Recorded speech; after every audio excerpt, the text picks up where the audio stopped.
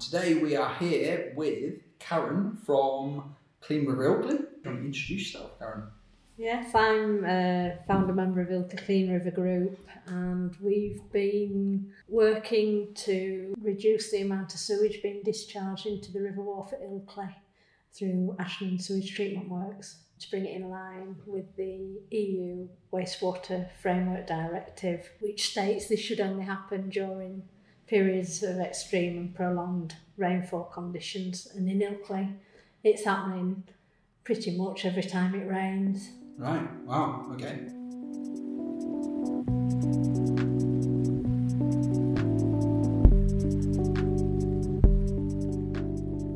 When did you kind of realise there was a problem at Ilkley? Was it a kind of a public thing, or was it individuals? It wasn't. I'm part of the Wharfedale Naturalist Society, and we manage a nature reserve in Benriddin, which is twinned with the Anglers site as well. Yeah. And it was the anglers who were fishing, and instead of catching fish on the line, they were catching sanitary products and toilet paper.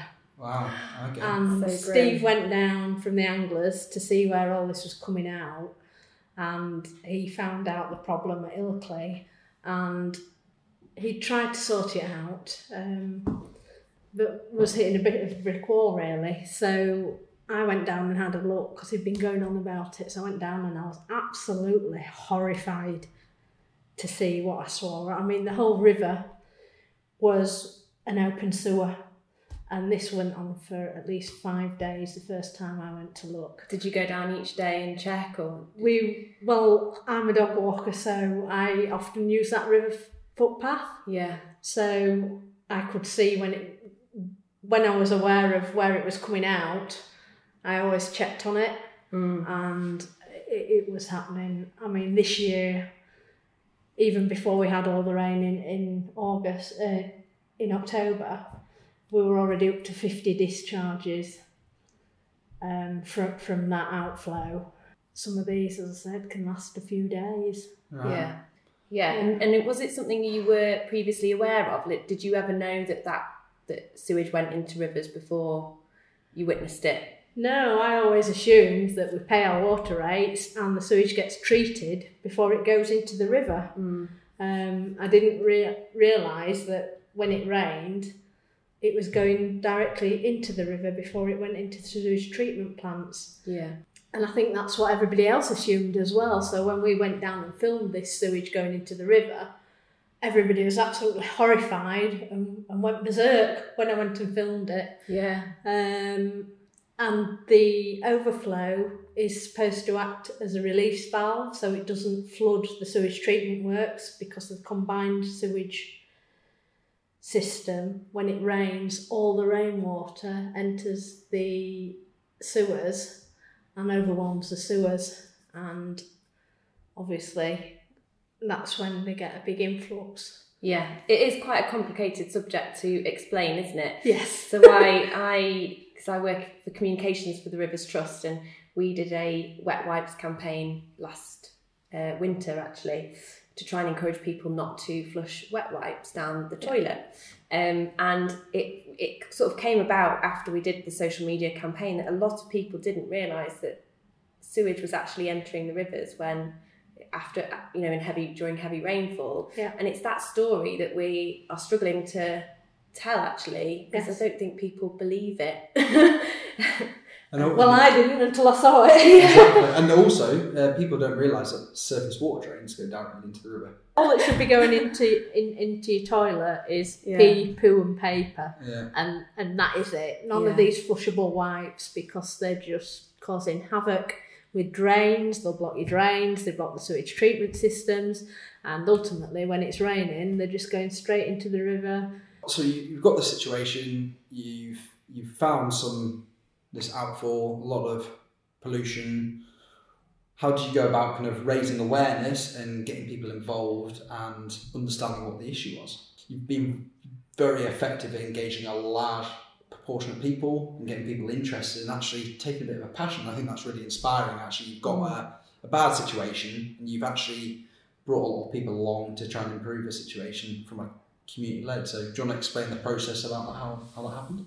Well, it kind of took me by surprise a little bit, really. All I did was I went down and filmed what was happening, spoke to Stray FM, the local radio station, and they came down to interview me. And then it just went berserk, really. It went on our local Ilkley chat site on Facebook, and everybody was horrified.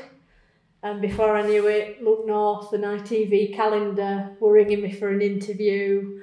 It really turned out it wasn't what you knew, it was who you knew. Right.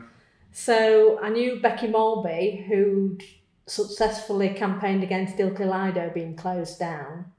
And she'd already run a successful campaign, which I didn't know how to do. So she was an open water swimmer, so she says, when I told her about it, she says, "They're doing what? That's disgusting." She says, "Well, we can't have that, we must do something about that." So she set up the Twitter site and the Ilkley Clean River Group website. I knew Professor Rick Batterby, who was a Professor of Diatoms, through my links with the Wharfdale Naturalist Society. I sent him some pictures of what I'd taken going into the river. Yeah. And he immediately got on board, and he was the one that knew how to do all the water testing and ran the water testing with all the volunteers. And it just went on from there, really. Oh, brilliant. So you kind of set up this campaign, and then you actually went about yourself and tried to actually get some evidence and quantify what the situation was. Is that right? Yes, Is that right? You did some water sampling and other monitoring. Do you want to talk a bit about how you tested the water and your approach to that? Luckily, I knew some town councillors, and we brought it up with the town council, who were very supportive, and they granted us the money to do the water testing. And Rick set up a system whereby we took the samples, we used local fishermen again to go and take the samples, and we used industry standard laboratories to send the samples off to, so that they would get the same results as Yorkshire Water would or the Environment Agency would. And we have a little team of people that monitor that every month. We're doing that over a year, and it's come up with some interesting results. So when did you start testing? We started testing in spring. Okay. And over the summer. Obviously this coincides with the bathing water status application as well, so it gave us an idea of what was in the water and where the problems were coming from, really. Yeah. There's been quite a lot of rainfall this year as well. After periods of no rain, the river's in pretty good, healthy condition upstream, the sewage treatment works. Yeah. But downstream, even the treated continual flow from the sewage treatment works that enters the river is way above levels of bathing standards. Okay. Right. So maybe for people that don't understand about bathing water, WFD, so the WFD is the Water Framework Directive. It's a bit of EU legislation that basically trying to get every river in Europe to a certain ecological standard. And then we've got bathing waters, and they are mainly associated with beaches. Yes. And they mainly focus more on coliforms and bacteria. Yes. And so, am I right in saying is there inland bathing water at the moment in the country on a river? There are no rivers designated as bathing water status currently in the UK. However, in Europe, they've got hundreds of them. Yeah. So if we do achieve bathing water status, we'll be the first river in the country to get that. Yeah, and so bathing water actually focuses more, as I say, more on the coliforms and the bacteria that are in that water. Yeah. And why do you want to explain to people why that's an issue? So the coliform side of things. The coliforms are the bacteria that is in sewage, human effluent. You can get Enterococca bacteria from farm animals. And bacteria that's in the soil as well. So the levels for bathing water status are just under 1,000 per millilitre, Yeah, that's I think. Yeah. And we were getting above 40,000 in some of our water testing results. Oh my gosh, you're joking. No, So I wish I was. And so this becomes, at that kind of rate, they become a human health issue. Yes, very much so, yeah. Risk of things like E. coli or just Giardia, hepatitis. There's some really nasty bugs that you can get from sewage. And it's not just that, it's the antibiotics that people take and hormones and things like that that go through the system that enter the rivers, and that sort of increases the risk of becoming antibiotic resistant bacteria and things like that. So it is a major issue that really needs to be sorted out on a national scale. Exactly. It's not just I think there's been a lot of focus around Ilkley, hasn't there? But actually this problem is widespread and across the country, and as I say, it probably needs a kind of a national look at how we tackle this going forward. Absolutely, yeah.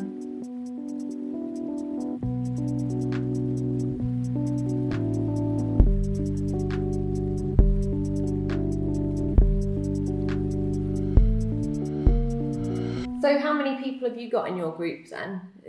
How many people are kind of aware of what's going on, do you think, now? Well, the Facebook page, I think, reaches about 17,000 people. Oh wow, that's amazing. Yeah. And how many of you are out testing the water quality? There's about 10 of us in all, and also the water testers, and also we had the bathing water count people that came from all different walks of life that were just generally interested and wanted to help and wanted to get the river clean. Yeah. So yeah, we kind of realised that this coliform, we haven't really touched on this, have we? So I guess we've got this coliform issue, and why is it an issue for Ilkley? Well, a lot of people in Ilkley actually use the river as a bathing water. You know, a hot summer's day, there's a lot of people that go down to the river, and it's a really special place and important place in Ilkley. Right? Well, Ilkley is a historic spa town. We're flanked on one side by the iconic Ilkley Moors. Yeah. We're on the edge of the Yorkshire Dales National Park. We're at the end of the train line, so everybody on a hot summer's day comes to Ilkley. They bring the picnics, the barbecues. They're all out there. The kids are swimming and paddling and fishing for bullheads and things like that, jumping in the river. And yet we've got this massive problem that people are just, it's hidden away. People don't know it's happening because water can look crystal clear and beautiful, but it can be contaminated, and in other situations it can look murky and disgusting, and yet it's not, it's quite clean. So you can never tell by just looking at water. Yeah, it looks so like inviting sometimes, doesn't it? On a hot day, you just like, I just want to have a dip, and you see everyone else swimming, and you just think, that looks amazing. Well, it does, but it's ruined it for me. Yeah. So were you previously a keen swimmer before? Well, I used to go in all the time as a child. We used to get rubber rings and play in there. There were people with canoes down there, inflatables, all sorts down at the river. So you mentioned that you are applying for bathing water. Like, what sort of stuff have you had to produce to get all that information together? Has it been quite a lot of work to... It's been a lot of work to get the bathing water status because there's been a lot of counting. I mean, in the morning you can count people using the river for that stretch of river, which is from Beanlands Island to the old bridge of Ilkley. So how far is that about? It's probably about 3/4 of a mile stretch of river where most people use. Cool. Yeah. And are you out there with a clipboard? Yes. Counting off people who are in the river, children who are in the river, adults who are in the river, people who are using the river banks, people who are picnicking, and had to break that all down, which is quite a big job when you're counting 1,700 people on a busy summer's day in using the river. What is the average? Have you got an average at all? Well, it varied with the weather, really. I mean, if you went on a day like today and counted, you'd be lucky to find a spaniel in there. But on a hot summer's day, it's a magnet for tourists and locals. I know we've got a Lido here, but not everybody can afford £5 a day to go each in a Lido. And actually, there's something pretty exciting about swimming in the river. You should be able to. You should be able to swim in absolutely. the river. I mean, I see it as an abuse of common land, really. Yeah. When this is happening on such a regular basis, I understand if it was being used as an emergency escape valve, but it's being used really to save money and compensate for poor infrastructure. And so, understanding the amount of people that use the river at Ilkley is important for bathing waters. Do you want to explain a bit why that's important? It's important because it will mean that they will have to clean the river up, and they will be able to get funding to do that. Yeah. To clean the river upstream, so that the river isn't contaminated by so much sewage entering. Because it's not just the Ilkley sewage treatment plant. There are various little outlets all the way along the river upstream. What we found was Addingham, which used to have a fully operational sewage treatment plant, has now been downgraded to what's called a CSO.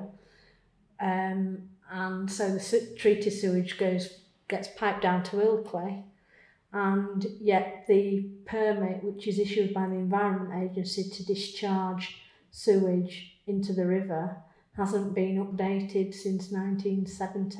And obviously there's a lot more houses and a lot There's more people. a lot more buildings since 1970. That permit's older than me. Yeah. So it does need a full overhaul, and what we're saying is the standards are not reaching those the EU standards that they should be aiming to achieve if they're not achieving already. Have you had any funding or support to help you do this, or has it all been? We've had funding from the Wharfdale Naturalist Society. The Rivers Trust paid for the fridge that we need to keep the water samples cooling to get to the laboratory, because they have to be kept at a certain temperature. They donated us that, and the Ilkley Town Council donated the money for the water testing as well. So we've had a lot of support. But really, locally.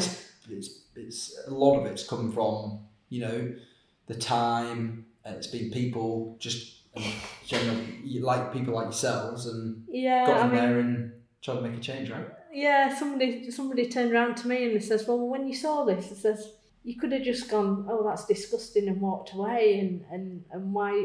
What made you think I've got to do something about this? And I just thought, you just can't carry on pumping all this pollution into our rivers. It's just so damaging, and all the plastics that go in it, because it's not just human sewage that's going into it. As you say, it's the wet wipes, the sanitary products, everything, and you just can't carry on as a civilization. We're not a third world country, and somebody just had to stand up and say, no, this has got to stop. We can't carry on like this. I think that's really interesting. Is like understanding, because you've got some amazing people in this area, like Rick and all these people that donate loads of time and passion to us. What inspires you to kind of get involved and? Well, I'm a scuba diver as well. Oh, you go. So to see a lot of people don't experience aquatic life. Yeah. And it's an amazing ecosystem, and when you see that being destroyed on such a scale, it's something you just can't walk away from. I think the impact you've had is like how much coverage you guys had and how you've inspired these other clusters around the country to take a similar kind of approach is brilliant. Well, we've all kind of got in touch with each other, because everybody, I mean, there's a Windrush down south, and then you get the people where the rivers have just disappeared from over abstraction. And water is the single most important thing that any scientist looks for on any planet for any signs of life. They're the arteries of our country, and we need to protect them.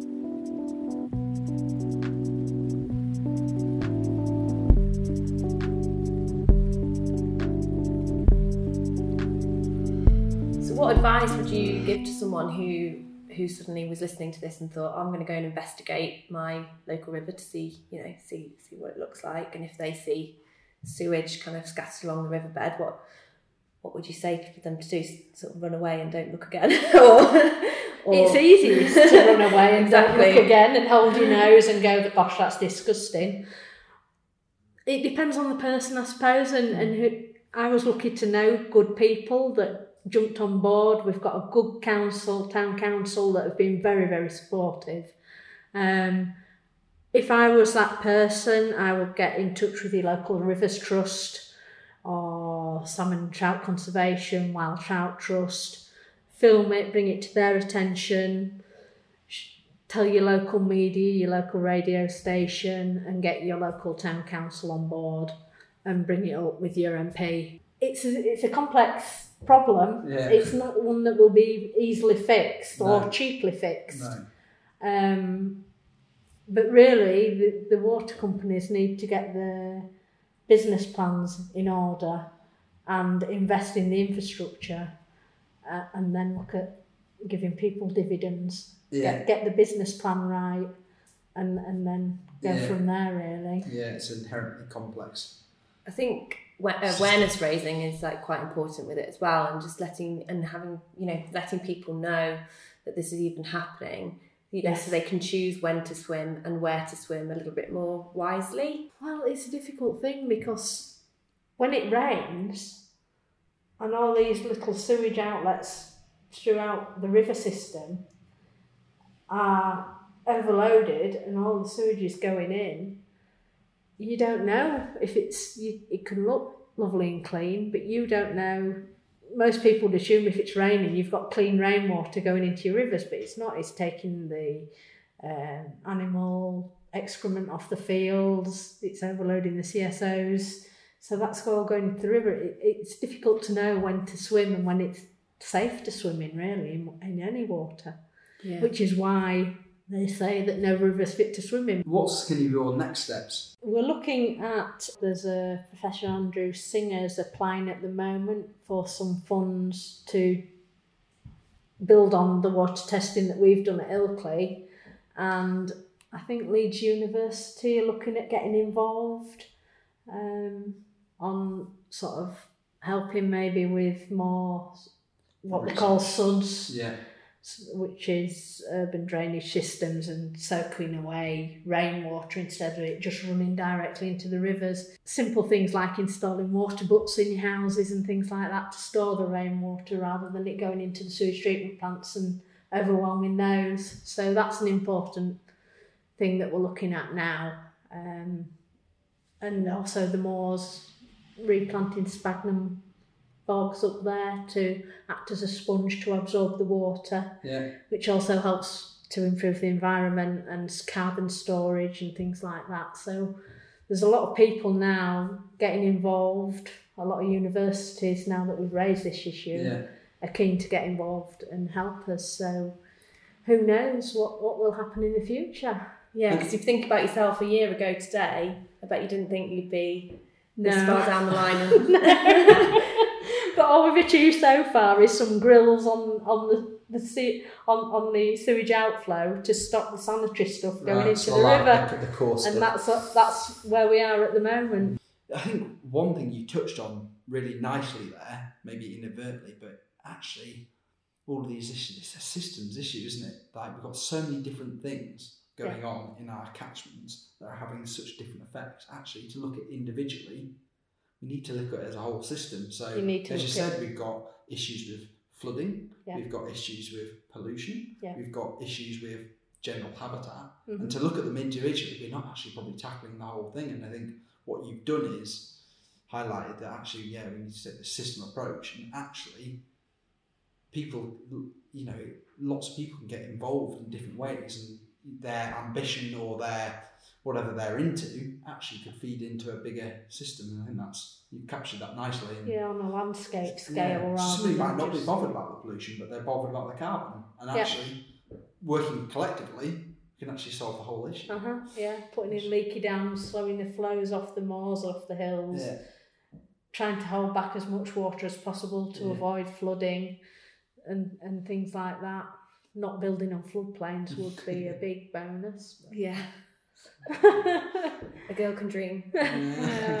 So what barriers have you come up against in this whole process? The main barrier is the environment issue a permit to discharge raw sewage by the water companies into our rivers, when it rains, and this should be only happening under periods of extreme and prolonged rainfall conditions.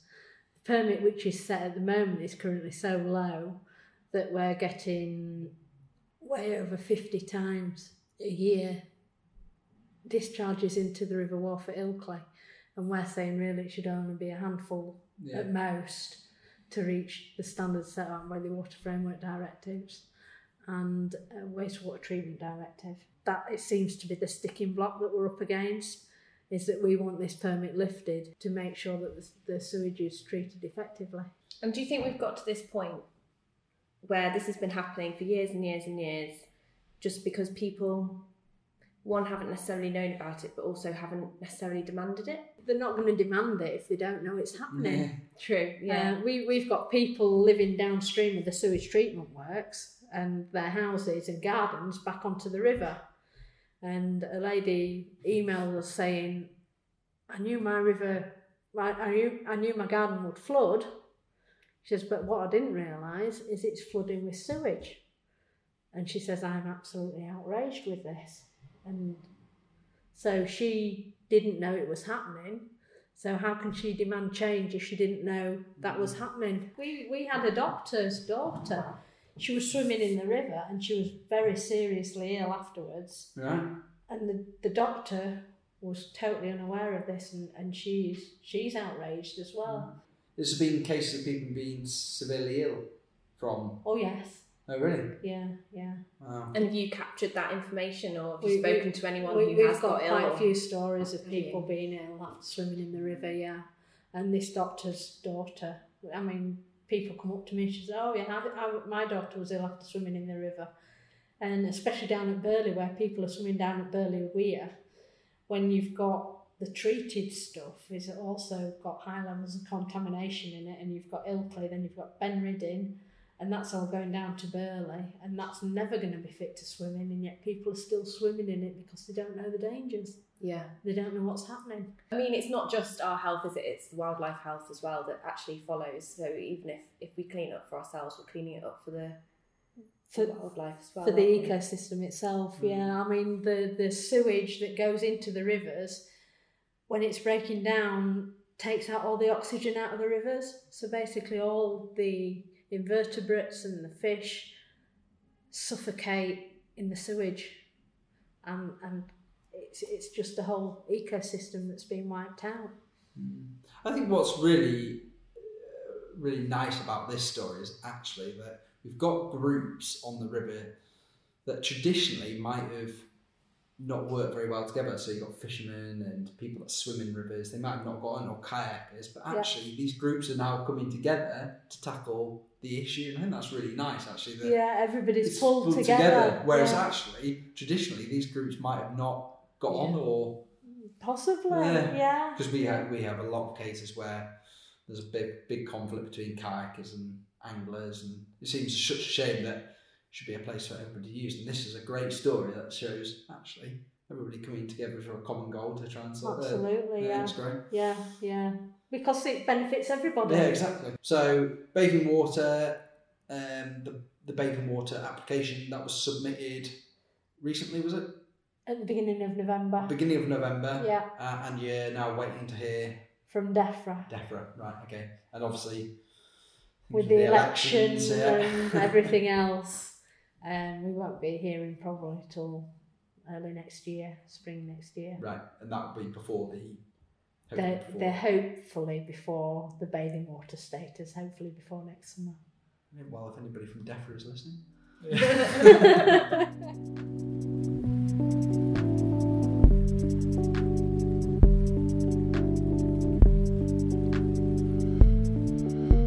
And thanks to the North Sea Region Interreg Watercog project for sponsoring this podcast.